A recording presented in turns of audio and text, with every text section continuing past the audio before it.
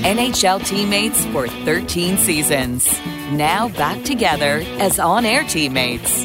You are listening to the Kes and Juice Podcast. Hockey, life, and other stuff. Here are your hosts, Ryan Kesler and Kevin Bieksa. Hey, thanks for the intro.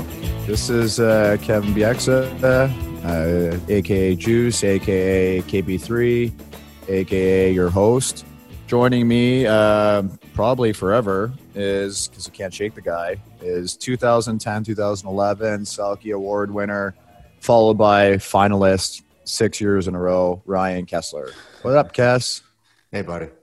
Okay, so a little preview of what we're going to talk about today. We're going to talk a little bit about some of the coaching controversies that are going on right now, a.k.a. Bill Peters, a.k.a. Mike Babcock, the Sutters, all that stuff going on right now. We both have some unique perspective on that. The Canucks' strong start to the season, being two former Canuck legends.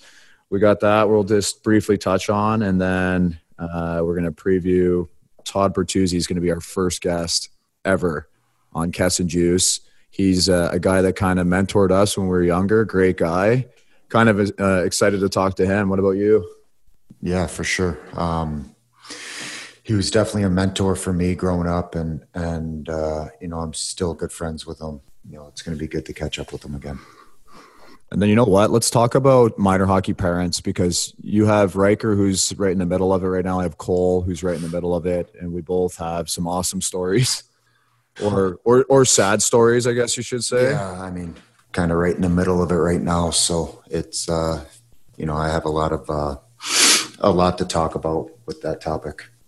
It was a good thing I heard, just not to get into this too much, a long time ago, was a hockey parent can't really do anything to help their kid, but they can sure hurt their kid. You ever hear that? Yeah. At the end of the day, kids got to be kids. And what is it, like less than 1% of players that play hockey make it to the NHL. So my biggest thing is just let the kids have fun and enjoy playing, and don't want it more than your kid. Let your kid want it. Coaches coach, players play, parents parent. Yeah. Stay in your lane. So that's and then if we got time, we'll talk a little bit about Italy. We went away. How long ago was it? Like 4 weeks now? Yeah. Mm-hmm. Where did we go? We went to Tuscany. For a week in the middle of kind of nowhere, beautiful villa at our mutual friends. A lot of wine, a lot of great food, a lot of good friends. So we'll briefly touch on that too. Sound good? Sound good, bud. Do you want to do this podcast thing? Yeah, of course. I'm just really bad at it right now. Why are we doing this, first of all? Tell the people why we're doing it. You know what? I think we're both recently, well, I'm on long-term IR and you're not quite yet retired, so you're kind of figuring things out. So, I think we're both, still in the game enough, and we have a unique perspective.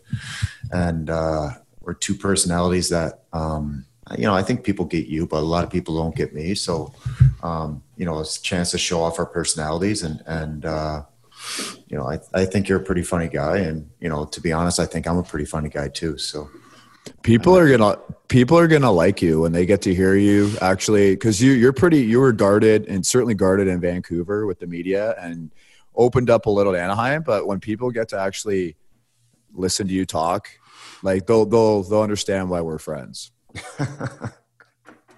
Not just because we were roommates for 9 years. Not because we were forced to be friends, but why we really are. Why we really are friends. Why I followed you to Anaheim. Yeah, exactly. You followed me. I convinced you on Anaheim, I think. Well, you helped out. Well, Andrea convinced me on Anaheim. Yeah, exactly. Sorry. I'll give my wife credit on that one. Okay, well, let's jump right into it. With the first podcast, obviously the big news right now in the hockey world is all the coaching controversies, the Bill Peters resigning recently amidst the allegations of him. And I guess he's actually admitted to it. The comments he made 10 years ago to a player on his team. And then there's the Sutter comments and accusations, the Babcock. Cass, like we've played for a million coaches before, from all the way from minor hockey to the AHL to the NHL. it's a delicate topic. So maybe don't tell us exactly how you feel, but like, what do you think of all this stuff? You know, you hit the nail on the head. It's delicate. And, you know, I think the way coaches coached 10 years ago was different from the way you can coach now. And, you know, for me, on my experience, I didn't really deal with anything like the Peters incident. Well, you know, I have been kicked every game early on in my career and screamed and yelled at, but, you know, for me, it's a delicate, you're throwing stones in glass houses. You know, I'm 100% certain that every single coach has something they're not proud of that they done back in the day. And, you know, if everybody starts throwing stones, it's not going to be good for any of the coaches. Well, let's separate some of the stuff. First of all, like the racial comments and all that stuff.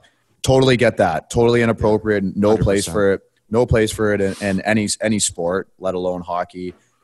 It was dealt with the right way. He resigned. Calgary accepted. Made their comments. So that's a non-factor. But let's go to like the allegations of him kicking guys on the bench. What else did somebody saying he punched a player. A guy in the head. Like, so now we get to a little bit of a gray area. Yeah, like punching a player in the head. You can't punch a player in the. First of all, if a coach punched me in the head, I don't know if I'd have the restraint to not punch him back. But well, I think they pick on the young kids, right? Because that's who they can get away with it. That's my because when I was young, the same thing happened to me.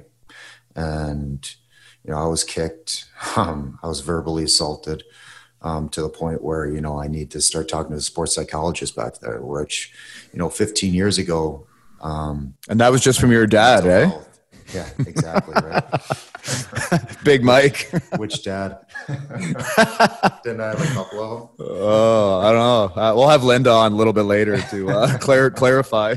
There's no place in the game for that now. Even 10 years ago, you know, I think coaches try to get the most out of their players and you know, sometimes just, you know, they cross the line and, you know, racism has no part in hockey or in life. And, you know, if he did say that, which obviously he did, you know, he deserves to get fired or resigned, whatever happened there.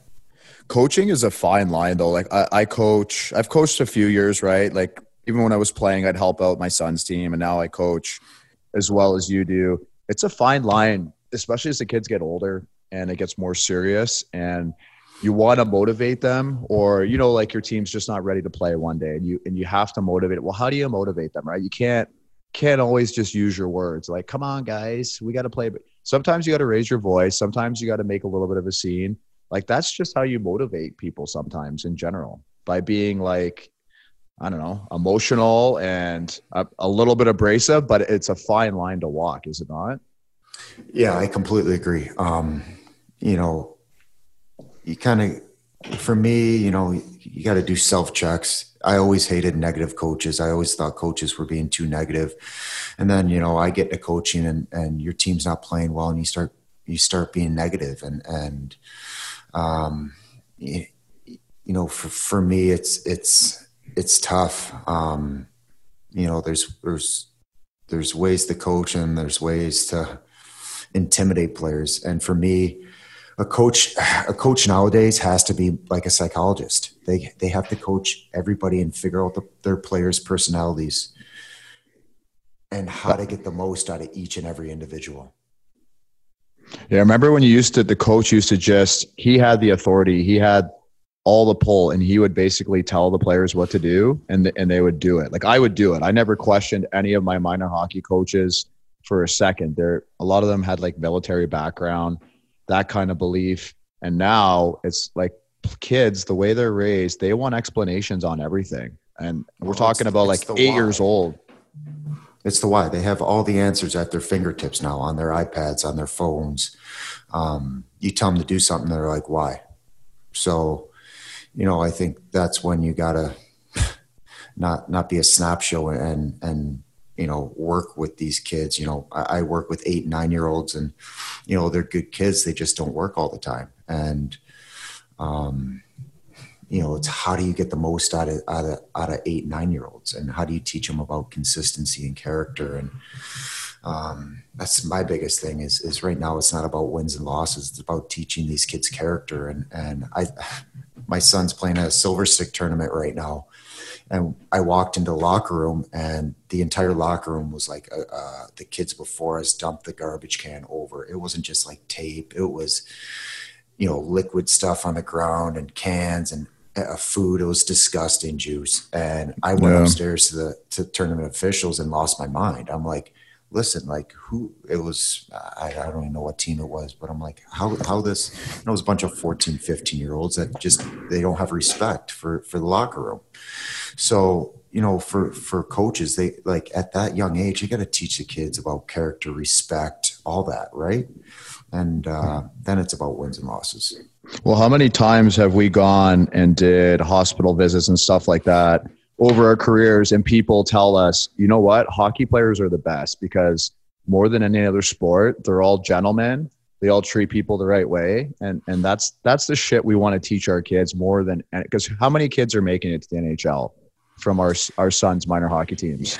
Yeah, maybe 1 or 2. Maybe. Exactly. So like at the least, can we not teach these kids how to be like respectful, kind, mature, responsible? Like that's what you want out of sports, no? Yeah, you want coaches to teach kids how to be good people and how to respect and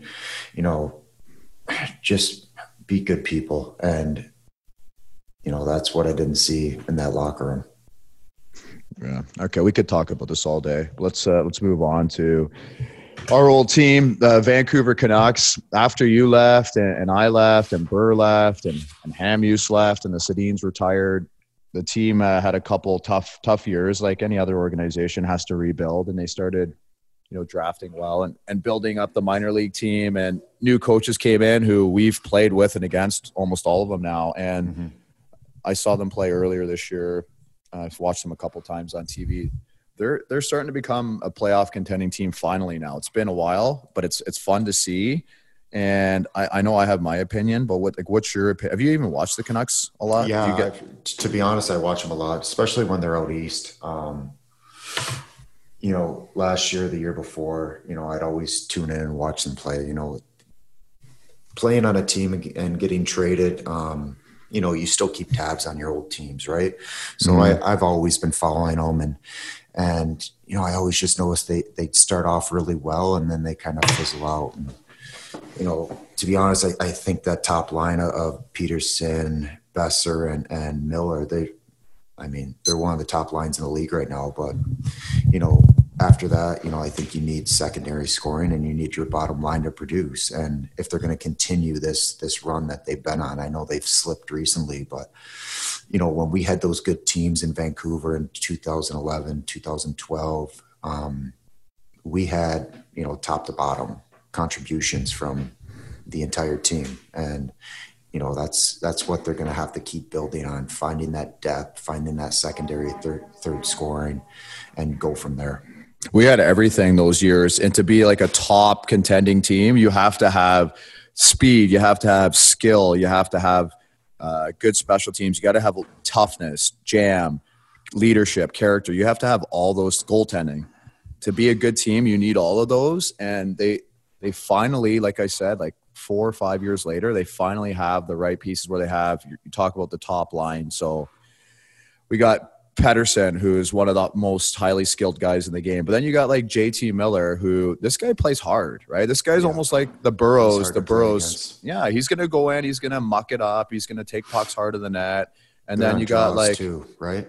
Yeah, good on draws. That whole team. I think they're top in the league, or one of the tops in the league in face-offs. And you got Manny Malhotra, who honestly I thought was the best face-off guy in the game when we played with in the world. Yeah, seriously, in the world. And if you got a guy like that teaching you, that's a big reason why they're top in the league. He'd only have like 1 or 2 though. Nothing crazy, just 1 or 2. But then you got Furland, right? Who obviously people think that we have this thing going. I think the guy's a great player. I think he's a huge addition because, again, a guy who can actually play and has a ton of toughness. So now let's like Bo and Besser and some of these other younger guys. Right? Yeah, that's the new tough guy. You got to be able to play, and I hated playing against him, but I loved it. A guy that when you want him. You want to be on his team. I'm sure I drove him nuts too. And just to be able to, sit back from the game now and watch the games. I think he's out with a concussion now, but, he's a guy that brings jam to that team. Same with Beagle. Beagle's a guy that plays hard. He's hard. I like Beagle. And he's like that. I think the fourth line center should always be a veteran character, responsible, good on draws, penalty killer kind of guy. Like that's to have a successful team. Right? Fuck, like that should be a mandated thing across the league. If you want to be a successful team, your fourth line centerman has to have all those qualities. A young guy. It has to have a guy with jam that's good on draws. And can carry two young guys on his line because that's where 100%. Your young guys are going to have to start and develop, right? So that's where I started. I started third, fourth line, and I had Trevor Linden as a mentor. And that's where you ended too. Yeah. I remember, coming off the ice one. Yeah, that is where I ended last year. I'm kidding. Settle in down. And out of the lineup. No, it's true, Juice. I ended up on the fourth line. That's what happens when you're skating on one hip. Everybody ends up that way. And then with Trevor, for him to mentor me early on like that. And I remember coming off the ice one time, and obviously you got Trevor Linden on your line, and you look. Hey, buds. And I come off the ice, and Crawford goes, "Why the fuck aren't you taking the draws?" I'm like, "Well, Trevor wanted to take the draws." He's like, "Who's playing center? You are." And I'm like, "Oh, okay. Hey, Trevor, can I take the draws from now on so I don't get yelled at?" So you got Trevor Linden on your line who wants to take the draw, and then Crow's yelling at me to take the draws. Yeah, but you had a veteran guy you respected on your line. Like how good was that that's fucking unreal for you to come up and develop with a guy like that rather than having three young punks on a line trying to figure it out in a new league. That's what I think's missing in the game now. I know the game's younger, faster, more exciting, but for me, I had a group of guys that were mentors for me, older guys that were, either, just out of their prime or entering the later stages of the career that took me under their wing and taught me how to be a pro, took me out to dinner, showed me the ropes. And I just feel like that's missing from the game now. You got, really young players coming in that, like you said, three kids on a line that do they really know how to play a 200-foot game or, are they going to, cheat and play the game the wrong way? That's the big question. I'd rather have 200-foot players on my team rather than a guy that scores 50 goals. Gotcha. Well, playoff time for sure, right? Yeah. Look at Tampa Bay. Sad to say, but look at Tampa every year. Just run the league during the regular season, and then don't have the 200-foot forwards that they need to be successful in the playoffs. But players hate to play against 200. Back to the Canucks. So their D. I think their D is the best they've been in 5 years easily. So they bring in Tyler Myers, who I've played with before, high quality guy, super steady, play him in every situation. So right now, I think they started off, they had him and Eagle together. And then I think recently they've put him with Quinn Hughes, and they got Tanev with Ben and Stetcher back with you. They've kind of thrown the D in a blender, but usually it's Edler and Myers, which is a great first shutdown pair. Mm-hmm. Then you got Hughes, who I don't know if you've seen this kid play. This kid's pretty dynamic. The real deal. Yeah. He's playing over 20 minutes a night, I think. But then you put him with Tanev, who's probably the most responsible defenseman in the world, right? And in the sneaky world, good, really sneaky good. But to me, he's super smart. Once a game he gets blown up by a forechecking forward, but that's Tan Man. He pops up and makes the play. So or he blocks a shot off of his face at least once a game. Goes to the bench, comes back, doesn't miss a shift.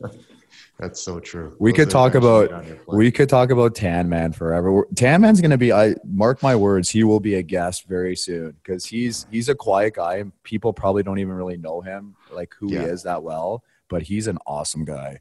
And he's a guy we got to get on here to pick his brain and actually get him to explain some of these things. And then, their third pair is Jordy Ben, who I actually really like. Same kind of thing, right? Like you're talking about Beagle. Yeah. Put a character guy who you trust a ton, veteran guy you know you're going to get. Put him on your third pairing, and then stick whoever you want with him. In this case, Stetcher, who's not a rookie, but young guy, still learning the game, but pretty good player. So that's 3 good pairings. Yeah, completely agree. That by far the best since you were running the show back then. Fuck, you hate the D anyway, so you probably don't even care about. I love the D. Shit, if you don't have good D, you're not breaking out of your zone, and that's one of the main reasons. And then wrap it up with Markstrom. 20 goals, right? But we had 9-10 forwards with 20 goals that year. I mean, that's the reason we never spent any time in our own zone. You guys were so good at getting us the puck. You're welcome. Yeah, you're welcome. And then taught Markstrom when Marky. I love Marky. So I played with him maybe like 1 or 2 years, I think, before I left, and wasn't quite sure, like, is this guy going to be a legit number one? He's been unbelievable the last 2 years. He's definitely silenced all the number one critics. He's had a great year, and he's another guy. He's a good teammate too. Guys all really like him and want to play hard for him. My last year I played with him, and I had the same feeling. Is this guy going to be the deal? And super good guy, good teammate. I've seen him a couple times throughout the summer, and he's playing unbelievably right now.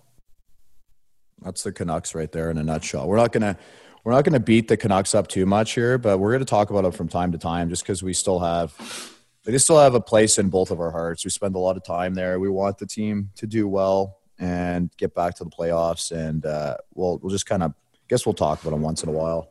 If you're good with that, rebuild the RK17 brand and the Vancouver fans. I mean, I know it was a tough breakup, but they'll always have a place in my heart, and it's where I've spent my whole all my 20s, my teens. It's still go back there, 6-7 times a year, 10 times a year, and I still have a lot of friends and I consider family now out there. You love Vancouver. I know you do. And I love the city. Yeah, that's great. You guys are going to become tight again real soon. I have a feeling. Hopefully. Obviously, when they, when you touch the puck and you get booed every time, it definitely hurt. And, obviously it was my first game. I was so amped up, and hearing the boos, it just deflated me. So I wouldn't know what that feels like. Yeah, you don't get booed in Vancouver. You get cheered.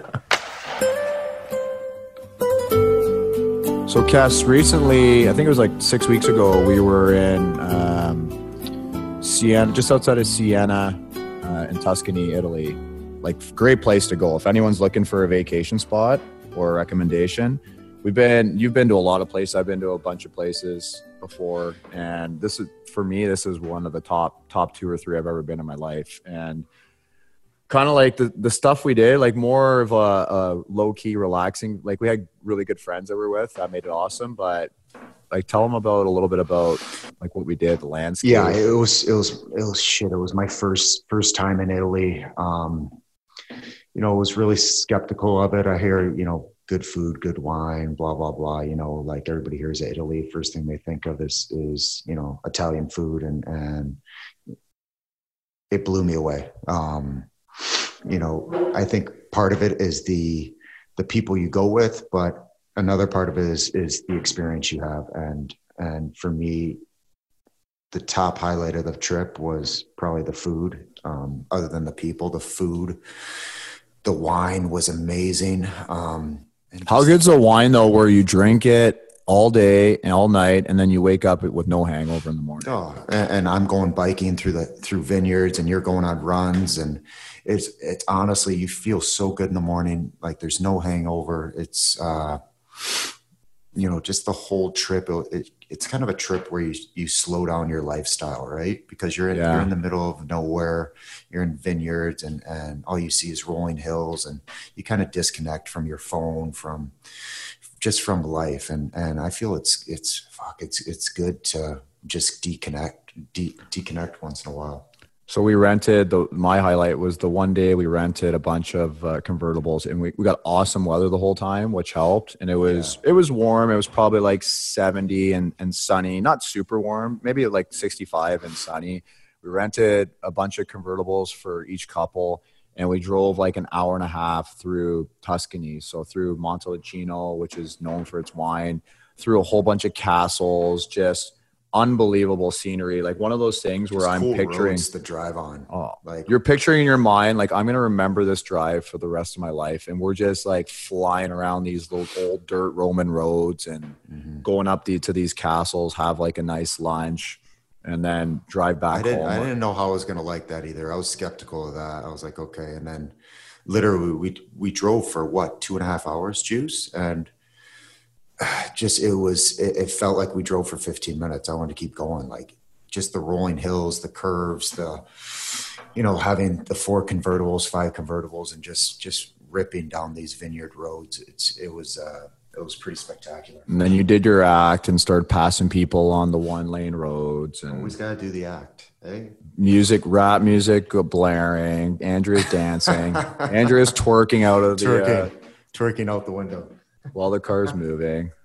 Same old act. Yeah, same act. It hasn't changed in 15 years. Why would it now?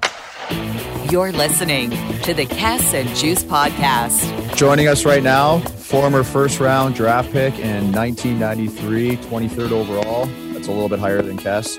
Former New York Islander, Vancouver Canuck, Florida Panther, Detroit Red Wing, Anaheim Duck, Calgary Flames. It's a lot of teams. He's an 18 handicap golfer. I don't care what he says. He's 1/3 of the legendary West Coast Express, partial mentor to Kes and I, our friend Todd Bertuzzi. What's up, Bert? Good morning, guys. 18 handicap, Juice? This is why you're doing a podcast, so I can't pound you over it. So you didn't like my intro, is what you're saying? Oh, no, your intro was half correct, a little bit correct. But, you're a storyteller. You tell it the way it is, though. But, no, everything's good over here. Do you think you're actually 2/3 of the West Coast Express because you could eat Mo? Actually, you know what? That's probably correct. But no, Mo's beautiful. He was, you know what? It was one of the reasons why that line was what it was, because Mo would sit there and complain all the time that me and Nazi would just pass to each other and exclude him, and he'd come back to the bench and say how he was sprayed with invisible paint and all that. But no, I'm going to be honest with you, man. I sure miss those days. Those were some beautiful, beautiful times, and it's unfortunate because when you're in the moment, the hockey's so serious, winning and losing and all that kind of stuff. Yeah. And now that you're older and all that, you can take a step back and realize how much fun it actually was and what a good time we had there. Was having a good time, like when you used to wear turtlenecks to practice with no shoulder pads? Remember those days? I know. You know what? You look at some of the pictures back in the day, and I make fun of my son right now. My son talks about style and all that, and I thought that I had style back then, but now I look like an absolute loser. Just mixed match of underwear and stuff and all that. But that's what happens. It's Cass. You look like a beer league player when you played.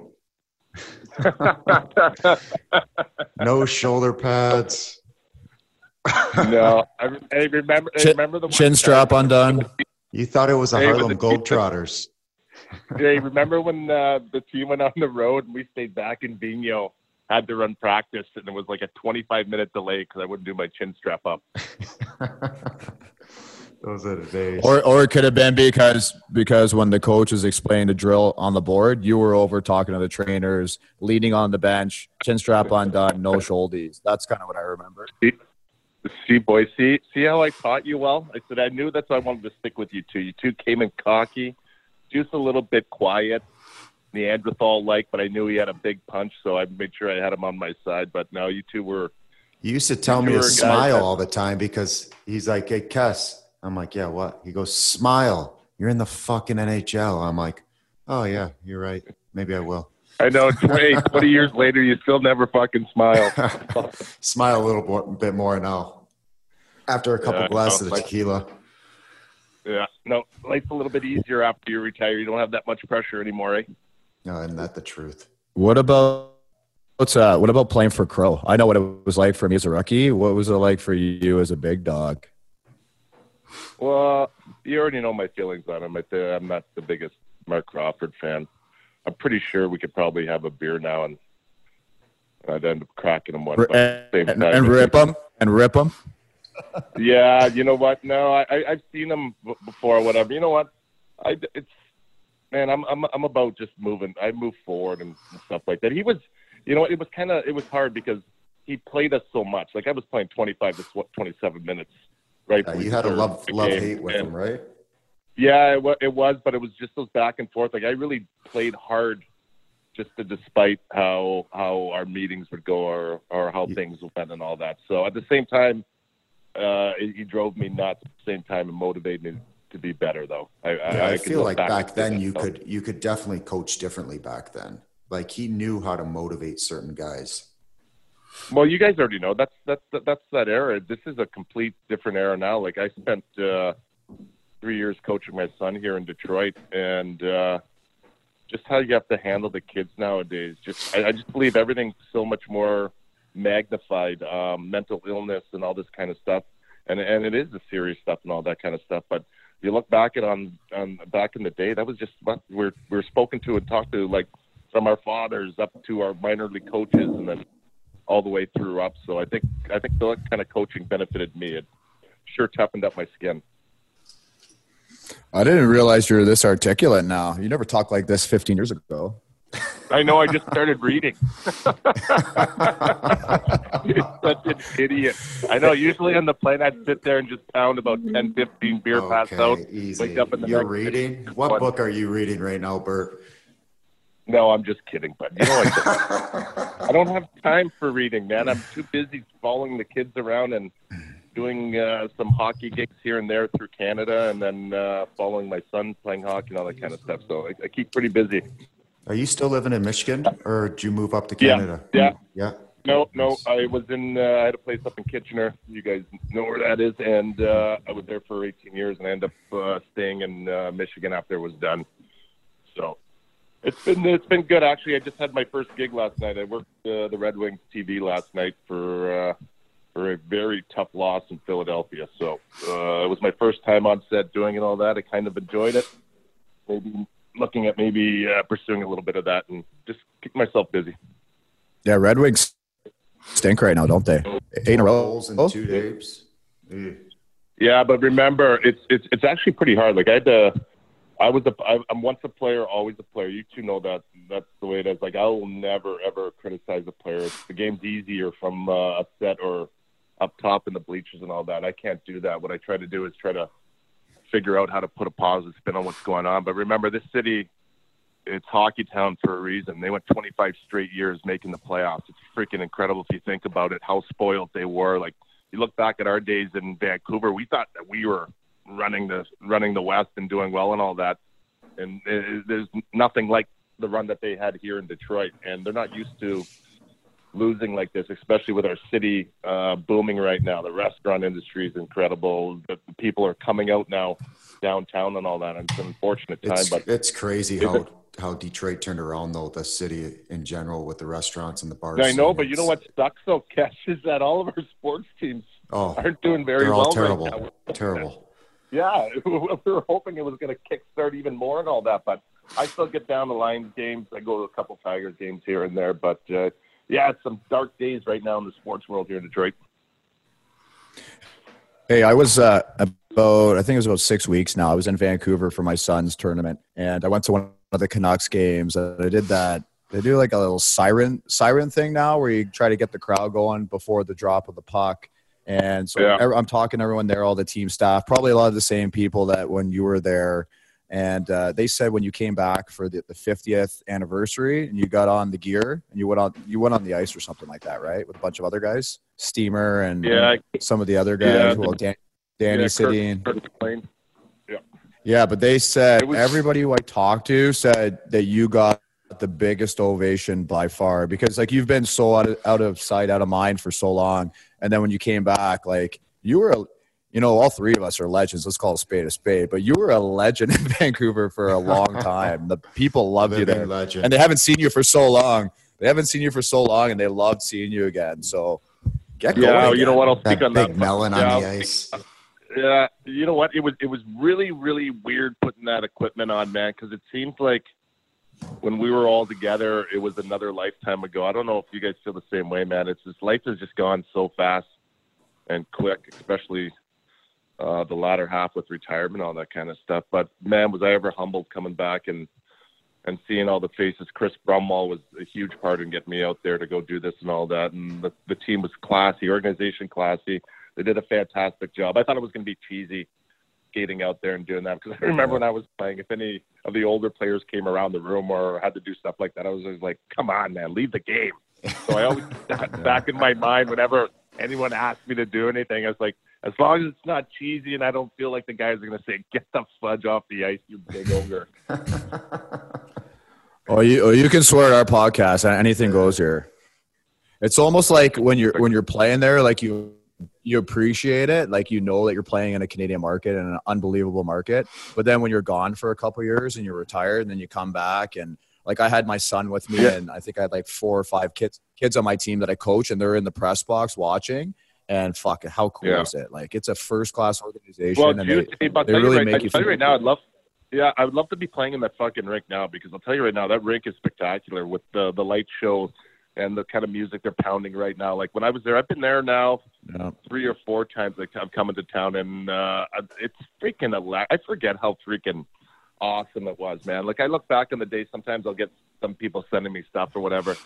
We had that city rocking for a long time, man, and we had quite the core group of guys. Like I never want to do do-overs or whatever, but that would have been one of the ones that I would love to say us all stick together, whatever, and try to make a run on it. Unfortunately, it didn't happen, but I think we had one of the fucking sickest, most entertaining hockey teams around. You guys started it with like you, Mo, Nazi, Jovo, Matthias, Kluch, and then it kind of funneled over to like Casper, myself, the twins, and then Luongo came. Like you guys kind of passed the torch to us. But you're right. We had like probably 12 years of fucking dominating the West, which was a good time. I remember my first training camp coming in and me being an 18-year-old punk and we would scrimmage for all the fans, and Bert, Nazi, and Mo would go on the ice, and literally they just play keep away, toying with everybody. And I'm like, what is going on right now? Like they would just skate circles around guy. It was crazy. Yeah, it was. By the way, there was nothing better than our training camps. And the best thing was, you guys were all hungover doing that.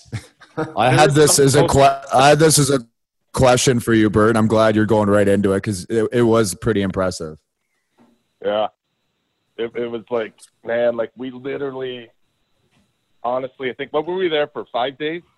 Like 5 days or whatever. Probably. I feel like it was longer. 3 weeks. Longer, probably. Yeah, because you guys were sitting beside me, smelling the beer coming off my skin. Well, you would put me in a headlock and drag me out, twist my rubber arm, and then you come up to me in the line, and I remember I was struggling. It was in Winnipeg the one time. We're in a practice rink. It's my first training camp. I'm struggling, can barely skate, and you come up to me and you're like, Kess. I'm like, yeah. He goes, act like you've played hungover before. And I go, I haven't. Oh, man, it was like – it's funny because – we went 5 days straight at training camp. Like it was – and it wasn't just 1 or 2. It was like a whole group of us. We had some freaking clowns in that team. But it was like you go to practice, you do the inter-squad game, skate, you go straight for bar lunch, you go play golf. And then you went out afterwards all night or whatever.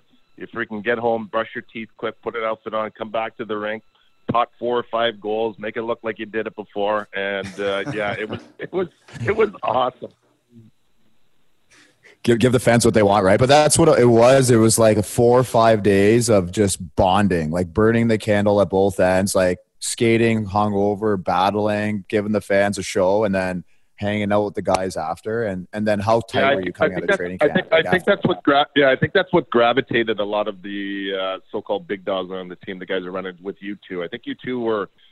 Kess was more quiet, didn't say much or whatever, but he had this confident arrogance about him that I love. I thought it was cool that I appreciated it, man. I was like, this kid's got a set of rhino balls. The way he carries himself, he walks in and all this kind of stuff. And then obviously with Juice coming in, I think everyone gravitates to you. We need a little bit more spark and spunk back there. You're just like a little water potato back there running around, chewing on everyone, rah, rah, rah, rah, rah, everything. It was like, I think that's why we gravitated to you guys, and we enjoyed having you guys around all the time. And I hope you guys felt the love too from us, but it was different back then. There was a lot of tough love. No, I agree. I always tell everyone who asked, Kess and I and Burr, we came up with great leadership and just like great guys to kind of learn off of. So like we appreciated everything you guys did for us. We learned a lot from you guys. We had fun. It is a little bit like sad thinking about those years. They were so long ago and they were so fun. But I'm getting the 2 minutes. I feel we could have did a lot better as a team and all that, because if you look on paper, we had a badass team, man. A team that liked playing for each other, loved to have fun, like just a good group of guys. Right. All the stuff. Remember on the road, man? Hey, remember on the road, all the fans would be out at 2 or 3 in the morning, obviously seeking autographs, but we'd have freaking 40, 50, 60 people around all the time wherever we were going. It was like a traveling road show. Yeah. Speaking about the road, remember that one time you wrestled that teammate on the hotel couch for 45 minutes in your suit? Oh, in Calgary. I remember that. I remember that. Hey, enlighten me. I don't remember that. Tyler Bauk. Yeah. You two were a bunch of couple water buffaloes wrestling on the ground for till 4 a.m. Yeah, see, that's boys. That's shit that doesn't happen anymore in this league. Zero chance it happens. Hey, I can tell you a really. They bring their video games on the road now. Yeah, well, Kess, you guys would know. You guys left a little bit later, or after I did and all that. I didn't catch the video game side. Thank God. I would have broke every console there was. But I remember, I remember funny stories. I remember we were in Florida. Mike Keenan was our coach, and this was back in, I'm going to say maybe 2000, before you guys were there. I don't know. I think you guys weren't there, but I remember we had a day off. We went out in Miami, and we're whooping it up in Miami and all that kind of stuff. And we get back home at 6 a.m, and we have practice, I think, at 1 o'clock. So everyone went out. We had a great time and all that. We're on the ice, and everyone looks hung to the gills. I'm hoping you guys were there, but maybe not. But I remember we were doing a drill where everyone's in a corner, and the great Jyrki Lumme came into the corner. We're sitting there, and all of a sudden, this fart comes out, and this cloud of dust came over the rink at practice. It was like the worst beer fart you can ever imagine that came out, and everyone's like runs from the corner, runs away. My kid's like, what the fuck is going on? He comes out, and he goes, Jesus Christ, everyone off the ice now. Like shit like that just a big, huge beer fart could knock a practice off, and that's how it was back in the day. It was a lot simpler and a lot of fun. Yeah. I remember the one time, a night after rookie party in Montreal, and it might have been just after you left. Vigneault was the coach, and we stumble onto the ice, and everyone tripping, falling, going onto the ice. He realizes what's going on. He goes, 6 laps around one way, 6 laps around the other way, and off. and right back into bed. Yeah. That's the way it used to be back. Crazy. How was he as a coach? Boys. Vigneault? You know what? Yeah. I'll tell you this. Your boy Trevor Linden told me earlier in my career, he said, by the end of your career, you will say that Alain Vigneault is one of the best coaches you ever had.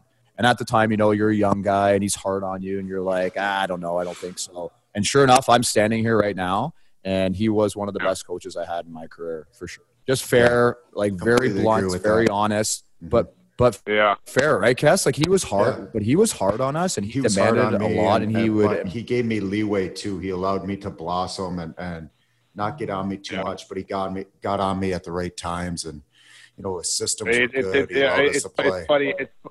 It's funny, guys, how you look back on it with some of them. It's funny how you two loved him, and then how many wouldn't have liked him and all that. It's funny that some personalities of coaches get the best out of you, and you look back at it right now, and they were probably some of the worst of some other players. It's weird like that. Like with Mike Keenan with me. Mike Keenan was the greatest human being in the world to me. He let me blossom, let me be me, and he helped create me, and he protected me and all that kind of stuff. But you ask other people, they don't say the nicest things sometimes, and how we handle situations, all that. So it was good. Okay, boys, this has been fun. We got a lot of good shit here. So thanks, Bert, for coming on, catching up with you, buddy. Yeah, thanks for having me on, and good luck with this shit. I hope you don't fuck it up. Appreciate the feedback. Fix it. Okay, boys. Thanks, buddy. All right, thanks, buddy. buddy. Bye. See you, bud. Okay, guys, thanks for listening to our first episode of Kess and Juice. We'll get better at this, right? We got training wheels on right now. We'll take them off here pretty soon. We'll figure this thing out. Give us a break here. Let us breathe a little. We'll get better, and if you guys like this, we'll keep going. If not, no big deal. We're going to be at kessandjuice.com if you want to follow the website and check out the platforms, the podcast platforms, Twitter accounts. We both have Twitter. We don't use it a whole lot, but we're probably going to have to start using it now and keep you kind of informed on what's going on. We'll jump back on Twitter. Yeah, we'll make an honest commitment to you guys. I'm at KBX3. Do you even know what yours is at Ryan_Kessler. Okay. I don't have Facebook because it's 2019. I don't think you do either. Do you? No, don't have Facebook, but I'll get an Instagram going. I don't have one right now, but I'll start one up. Mine's private. Maybe we'll do a joint Instagram account where we can both post fun stuff. Okay, guys. Thanks. See you next week.